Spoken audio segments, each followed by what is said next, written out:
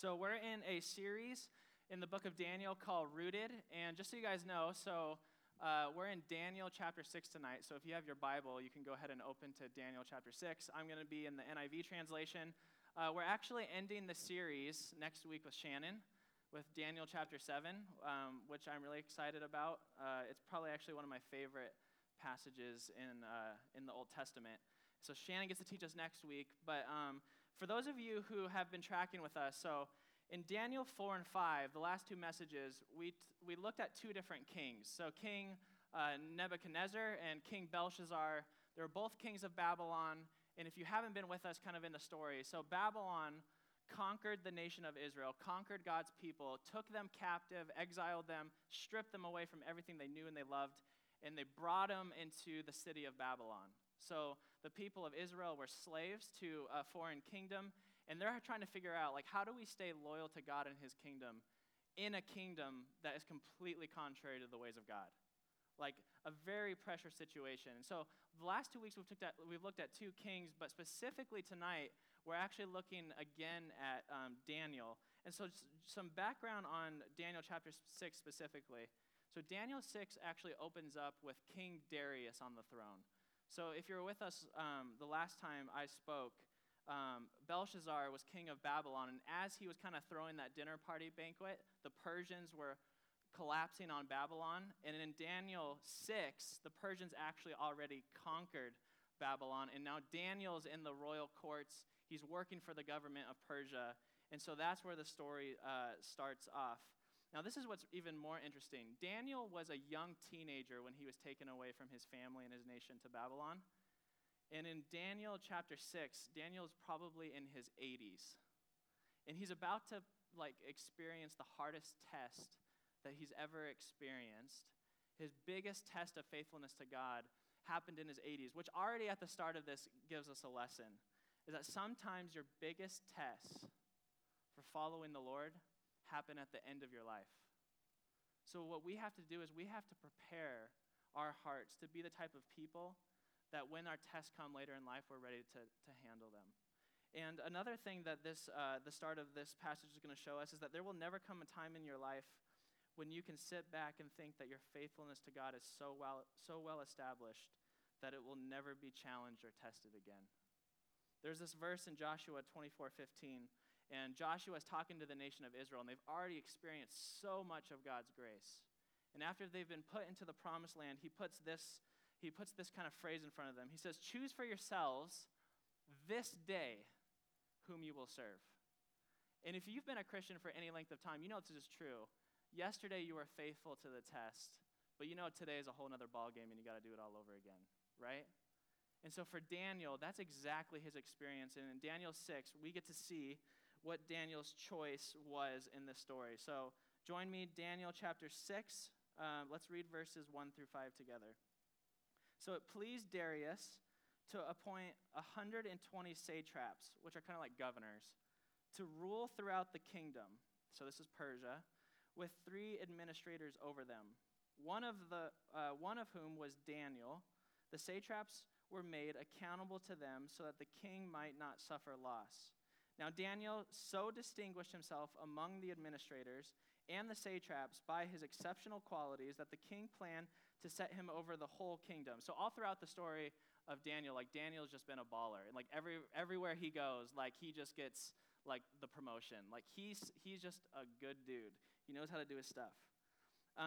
So at this, when the administrators and the satraps, when they heard this, verse 4, at this, the administrators and the satraps tried to find grounds for charges against Daniel in his conduct of government affairs, but they were unable to do so. They could find no corruption in him because he was trustworthy and neither corrupt nor negligent, meaning lazy. So finally, these men said, "We will never find any basis for charges against this man Daniel unless it has something to do with the law of his own God." So this is what happens. So Daniel's in this political system in Persia, and he's exceptional, like I said, at everything that he does. And not only is he exceptional at what he does, but his character is so rooted that it actually made the people in the government extremely jealous of him, because he was actually going to be elevated above the actual Persians in Babylon. So Daniel went from slave in Babylon, slave in Persia, and now he's being elevated above the very own people that he's actually working for. And this, you guys know this to be true. When anybody disrupts kind of the status quo, people don't like it very much, do they? And so people begin to get extremely jealous of Daniel. And I always want you to put yourself in Daniel's shoes. If you were Daniel, he's been living as a slave and as an exile for 65 years. Wouldn't it just be tempting at 80 years old? You guys know, like, the elderly people sometimes, they just get grumpier the older they get, you know? Like, it's like, it kind of goes downhill, their character. Like, Daniel is just like through and through a man of integrity. I think Daniel would have been extremely tempted to conform to the pattern of the kingdom that he was in. And I even thought, after 65 years of being out of the land that God promised his people, I think the type of questions he would have asked is like, does it even benefit me to obey God? You know, like, does it actually even benefit me? I've been faithful and it's just been hardship after hardship. Yet Daniel, it says, was so distinguished that the only way that they could put something against him is that if they created a crisis where he'd have to choose between God or something else. Let me ask you a question. Could the same thing be said about you? Could the same thing be said about you in your dating, in your work, in your school? Where people just look at your life and they go, that's just a man, or that's just a woman of integrity.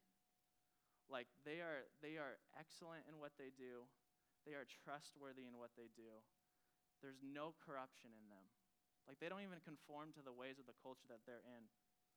See, the point of saying this is that the suffering and treatment Daniel is about to go through is completely unjust, and it's completely unwarranted, and it's going to get so bad that they're going to throw this old dude into a den of lions, for those of you who don't know the story. And the point for us that I think we need to get out of this is that our faithfulness and our commitment to God and his kingdom won't protect us from suffering. It actually might be the very thing that brings it. I need to say that one more time, because in our culture, I think sometimes in our minds, like, well, the more obedient I am to God, the better life is going to go for me. But what Daniel shows is that our commitment to God actually puts us in really tough situations.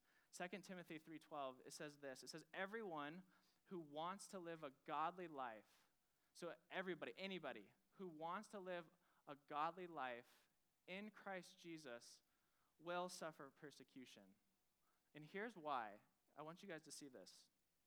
Because we live in a world that is in rebellion to God and its kingdom. Do we know that? Right? We live in a world that's in rebellion against God and his kingdom. So if you are living for God's kingdom, at some point there will be an intersection between the ways of God and the ways of this world. And this intersection is the point where suffering begins as Christians. So, like, just think about this.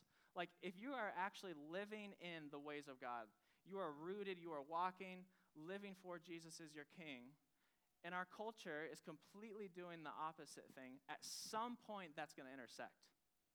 At some point that's going to intersect. Like, so for example, if you're a Christian and you're in, let's say you're at your job or whatever, and the culture, the kind of the norm is to gossip about your boss. Anybody have that problem at their work culture?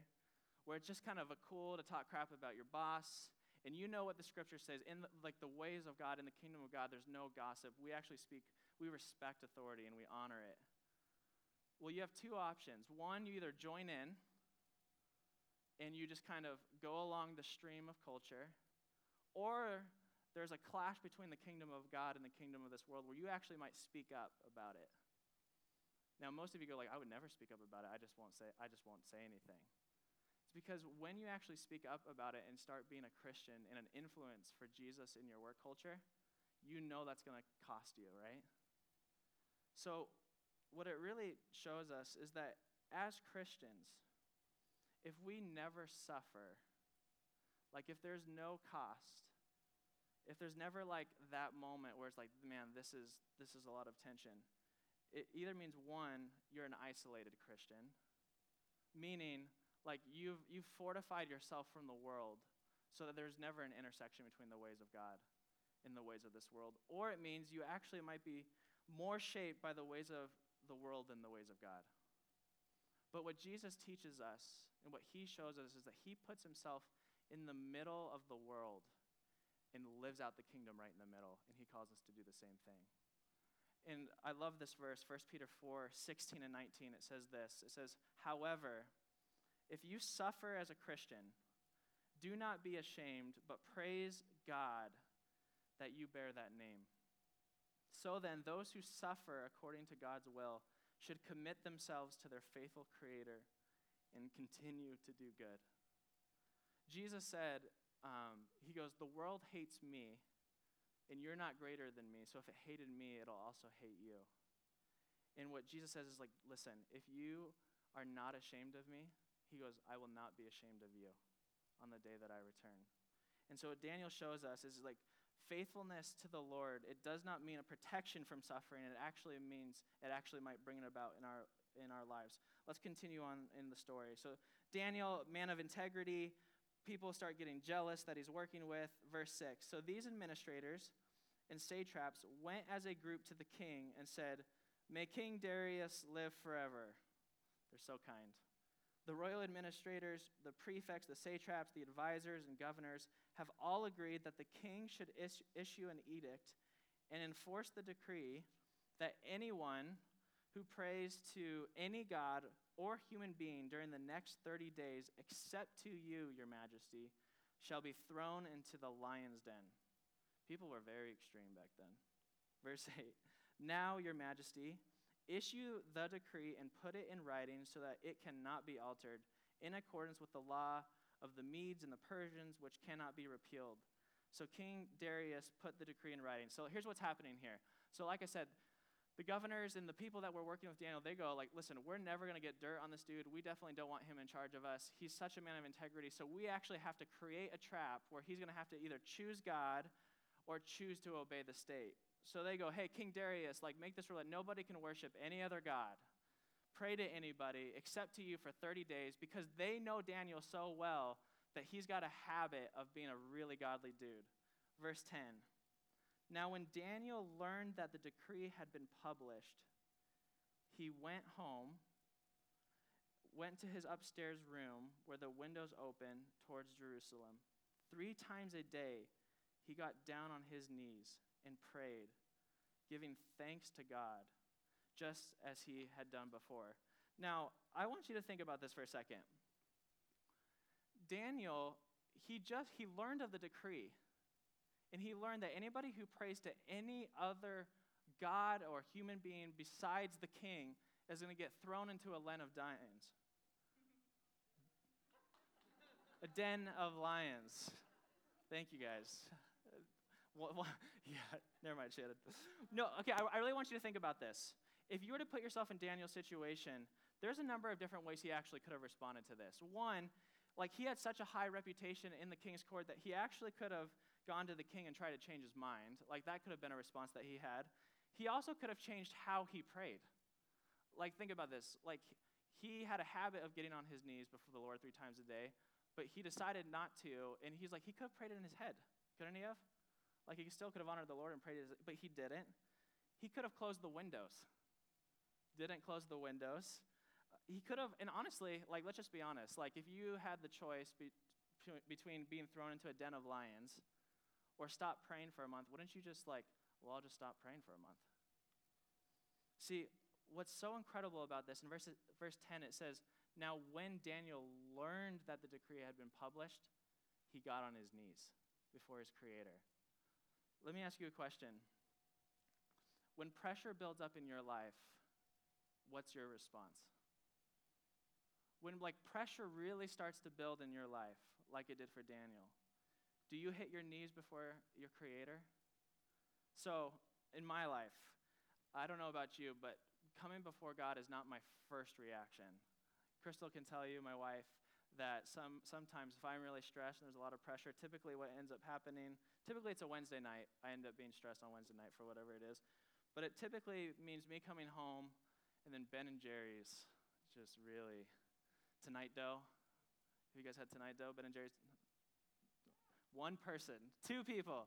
So literally, I was just like, I want Ben and Jerry's, I want a glass of wine, and I want to watch Psych. And I just want it all to go away. And I'll just be honest. It is so hard for me to respond the way that Daniel did. And what Daniel shows us is that he knew that the safest place that he could go in times of pressure was to the Creator God. Because he actually knew that he was the safest place that he could go and he could actually do something about the thing that he was in. See, whenever pressure hits your life, even if you're an unbeliever, you know this, that you're always going to do the thing that you feel the safest doing. And you're always going to turn to the thing that will provide you the most comfort. And what Daniel had learned and cultivated over his 65 years in Babylon is that the God of all creation was the only one who could truly bring him rest. So much rest that he could actually learn that he'd be thrown into a lion's den and he could actually give thanks. Now, I want you to notice one other thing.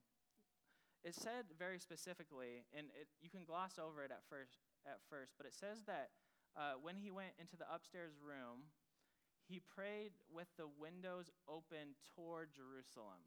Now, why in the world does Daniel pray towards Jerusalem? So there's really actually two reasons.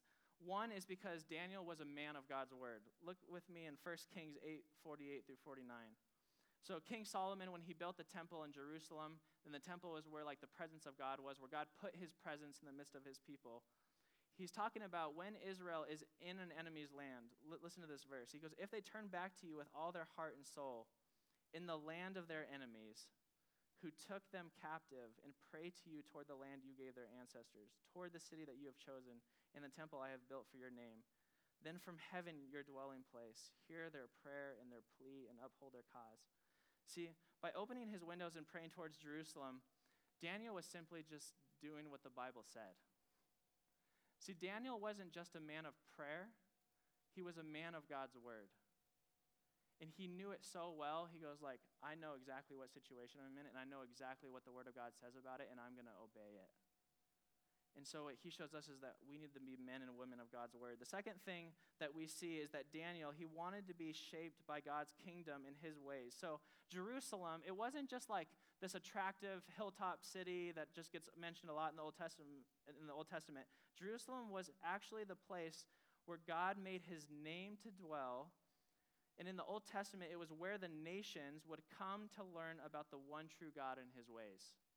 So Jerusalem was this hilltop city. So Jesus says, like, you're a city on a hill. He's talking to Israel, and he's saying, listen, it should be such a beautiful city that the nations are brought into the city to learn about the one true God and his ways. Look at Isaiah 2:3. It says, come, these are the nations speaking. It says, come, let us go up to the mountain of the Lord, to the temple of the God of Jacob.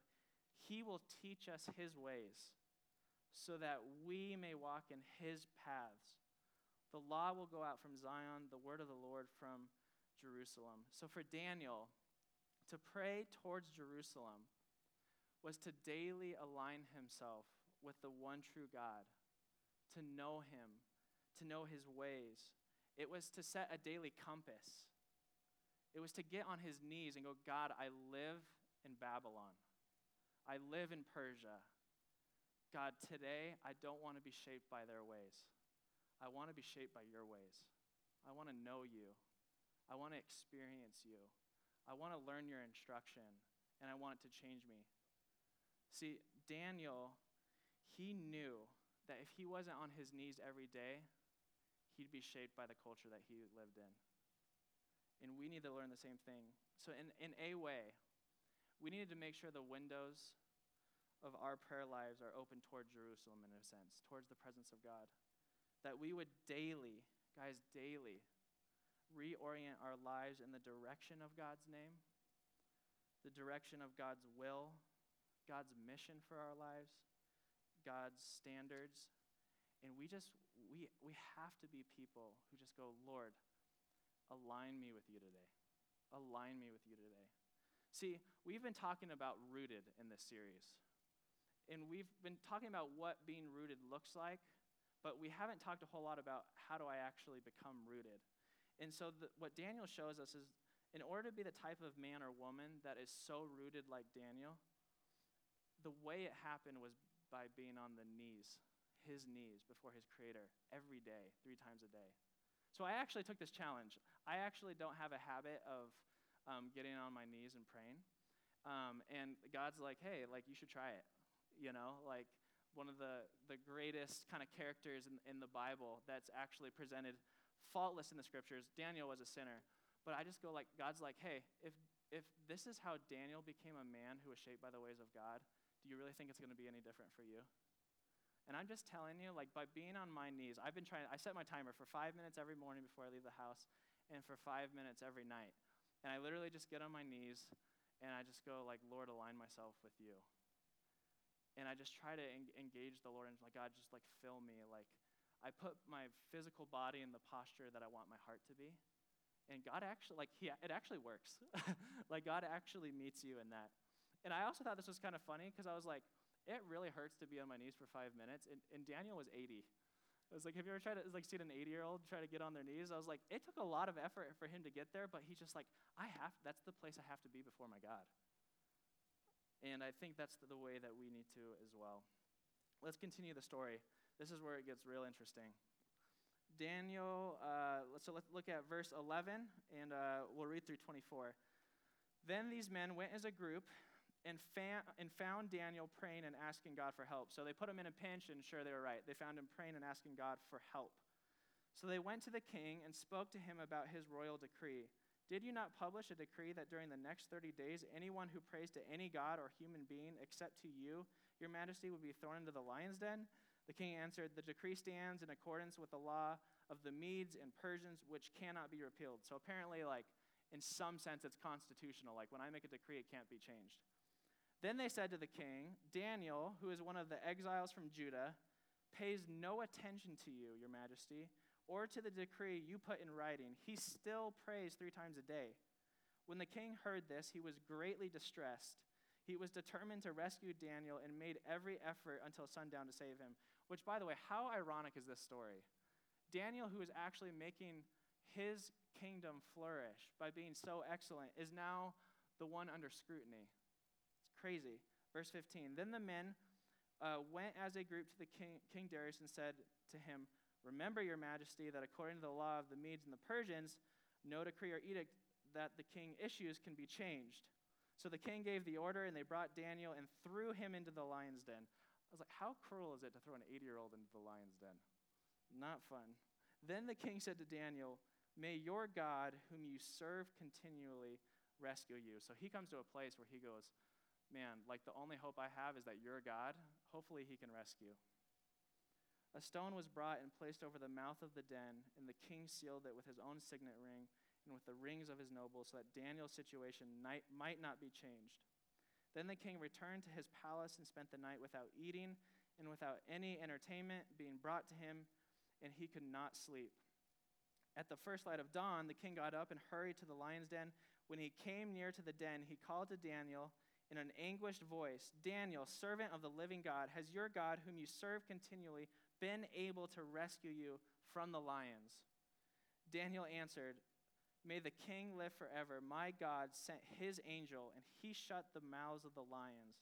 They have not hurt me because I was found innocent in his sight, nor have I ever done any wrong before you, your majesty. A few more verses. Then the king was overjoyed and gave orders to lift Daniel out of the den. And when Daniel was lifted from the den, no wound was found on him because he had trusted in his God. At the king's command, the men who had falsely accused Daniel were brought in and thrown into the lion's den along with their wives and children. He's very extreme, very still. Before they reached the floor of the den, the lions overpowered them and crushed all their bones.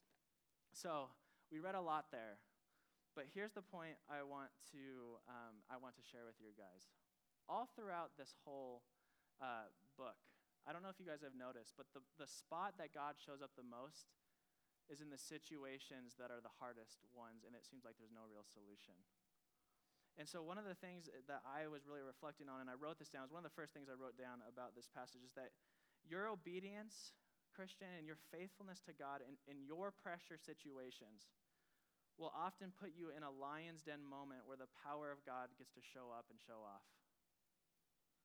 let me ask you a question. How bad do you guys want others to see God's power in your life? Like, how bad do you really want it? Because if you want God's power to be known in your life to others, you have to walk the road of obedience in hard situations. And you have to be okay with going to the lion's den. Now listen, most of us probably won't be thrown into a den of lions. Right? Hopefully not. But I would just ask you, like, what's your lion's den? Like, what's the situation in your life? Like, if I obey God there, if I'm faithful to him in this situation, it's going to mean this for me, and I don't like that. Whatever that is, that's your lion's den. Now, some of you, it may be being faithful to Jesus and loving him. Maybe your family ostracizes you. Like, I know plenty of friends that have that experience. Maybe actually being faithful to God in a dating relationship means that you lose the dating relationship. That's a lion's den moment. Maybe it's a group of friends that you are kind of walking with, your dudes, and they're not walking in the ways of God, and you being faithful in that actually might mean that they just kind of dismiss you and they move on without you. I don't know what it is, but I want you to know that when you go to the lion's den for your obedience to God like Daniel, God is with you. He's with you, and his power is at work to make his name known in you. And that's what we have to hold on to when our faith is put to the test. All right, and this is what I want you to see. This is so cool. I want you to see what happens when we're faithful to God in hard situations. Verse 25. So Darius threw everybody who kind of accused Daniel into the lion's den. Verse 25, then King Darius wrote to all the nations and peoples of every language in all the earth, may you prosper greatly. I issue a decree that in every part of my kingdom, people must fear and reverence the God of Daniel. For he is the living God, and he endures forever. His kingdom will not be destroyed. His dominion will never end. He rescues and saves. He performs signs and wonders in the heavens and on earth. He has rescued Daniel from the power of the lion. So Daniel prospered during the reign of Darius and the reign of Cyrus the Persian. And here's what I want you to get from that. The vindication at the end of this story is not ultimately about Daniel, but it's about Daniel's God. Did you guys see that? Like Daniel, like the whole point of this story isn't to go like, hey, like, good job, Daniel. Like when Darius saw Daniel's faithfulness, what he perceived in the whole situation is that the God of Daniel really reigns. God is the one who's honored. Daniel isn't ultimately the one who's honored. And that's what I'm trying to really like cultivate in my heart and in the heart of this ministry is that I want people to say like the God of Corey. Like I want my neighbors to be like, who's the God of Corey? Like who's the God of Eddie? Who's the God of Casey? Who's the God of Noah? Who's the God of this Sarah? Like who is this God?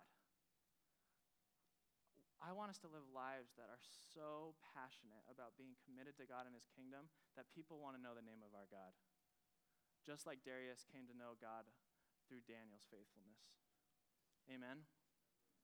All right, as we kind of close the story, and I said this at the very beginning of our study, but the stories of Daniel are not ultimately about Daniel.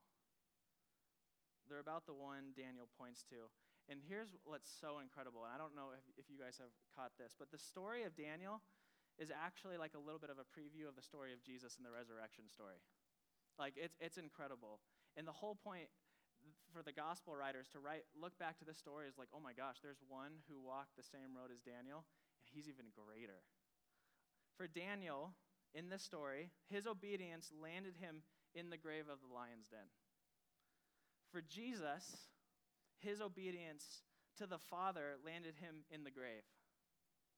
For Daniel, there was a stone placed over the den, and Darius put his seal there to make sure it was final. For Jesus, there was a stone placed over the tomb, and Pilate put a seal there to make sure that was it, that it was done.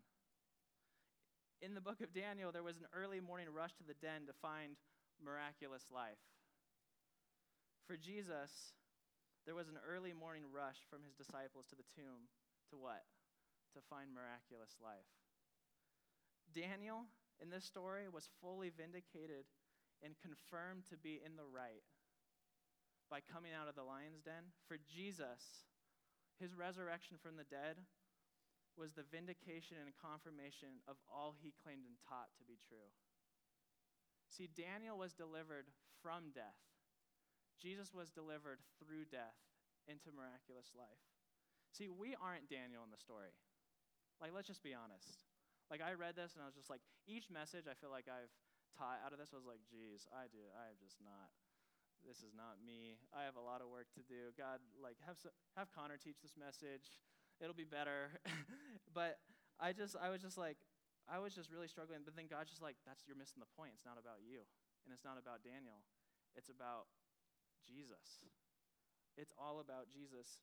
See, let's just be honest. We actually deserve the grave. The scriptures say that the wages of sin is death. Like what we've earned for ourselves in our sin is death. But Jesus, in his obedience to the Father's will, was handed over to the lion's den of death for us. And he was raised to new life so that by faith in him, we might be forgiven of our disobedience and find new life in him. See, Darius was right in the story. The God of Daniel really does endure forever, and he is truly able to rescue. He is truly able to rescue. And now I was thinking about the unbeliever who's listening to this message and be like, I don't know why I'd be a Christian if it's going to send me to the lion's den, you know? And there's a couple of things I would say to you. Jesus, the invitation to Jesus is come find new life, but he also says these things like pick up your cross and follow me.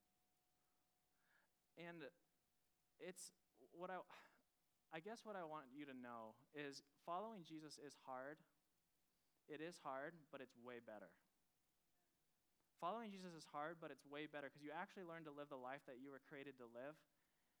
And the world hates the light, and it does not come to the light.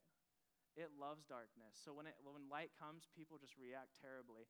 And in this story, just like Daniel was vindicated and shown to be in the right, for us as faithful people, I just want you to tell you, no matter how hard it gets, no matter what situations you have to go through, in the end, Jesus is going to come.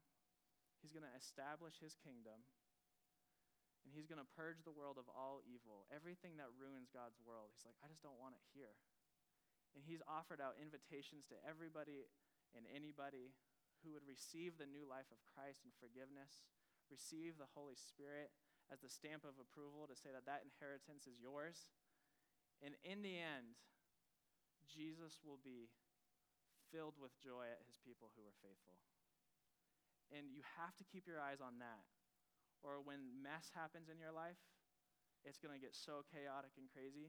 But the only thing that we can do is trust him like Daniel, know that he's able to save, and we have to hit our knees every day saying, God, speak to me, shape me, help me to live for your kingdom, help my coworkers to know you, help my neighbors to know you, help my family to know you.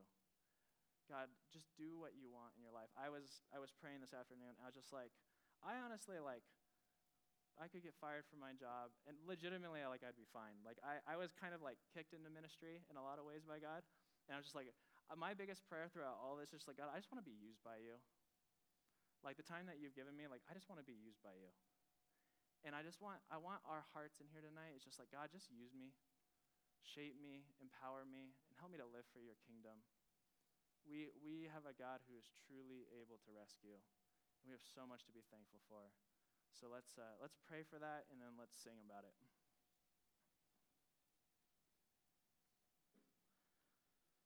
Lord, we love you so much, and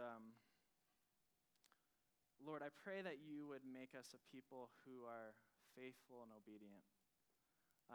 And God, for the areas that we haven't been faithful and we haven't been obedient, we're thankful for Jesus, who went to the grave, who went to the lion's den, God, who took on the punishment that we deserved so that we would be forgiven and find restoration and new life in Jesus.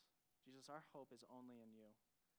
And God, you truly are able to save, and you haven't stopped. And so, God, I pray that for the person in this room that doesn't know you, God, I pray that you would open their eyes to the beauty of Jesus. Jesus, we look forward to the day that you will establish your kingdom, God, and that you will vindicate your name and the name of your people, God, and we will worship you together with joy and gladness. But God, I pray that in the meantime, God, we would be people who live on our knees, and that we'd be people who commit ourselves to you, God, to your will, and to your love, and to your mission. And we trust you, Jesus. We love you. And it's in your name.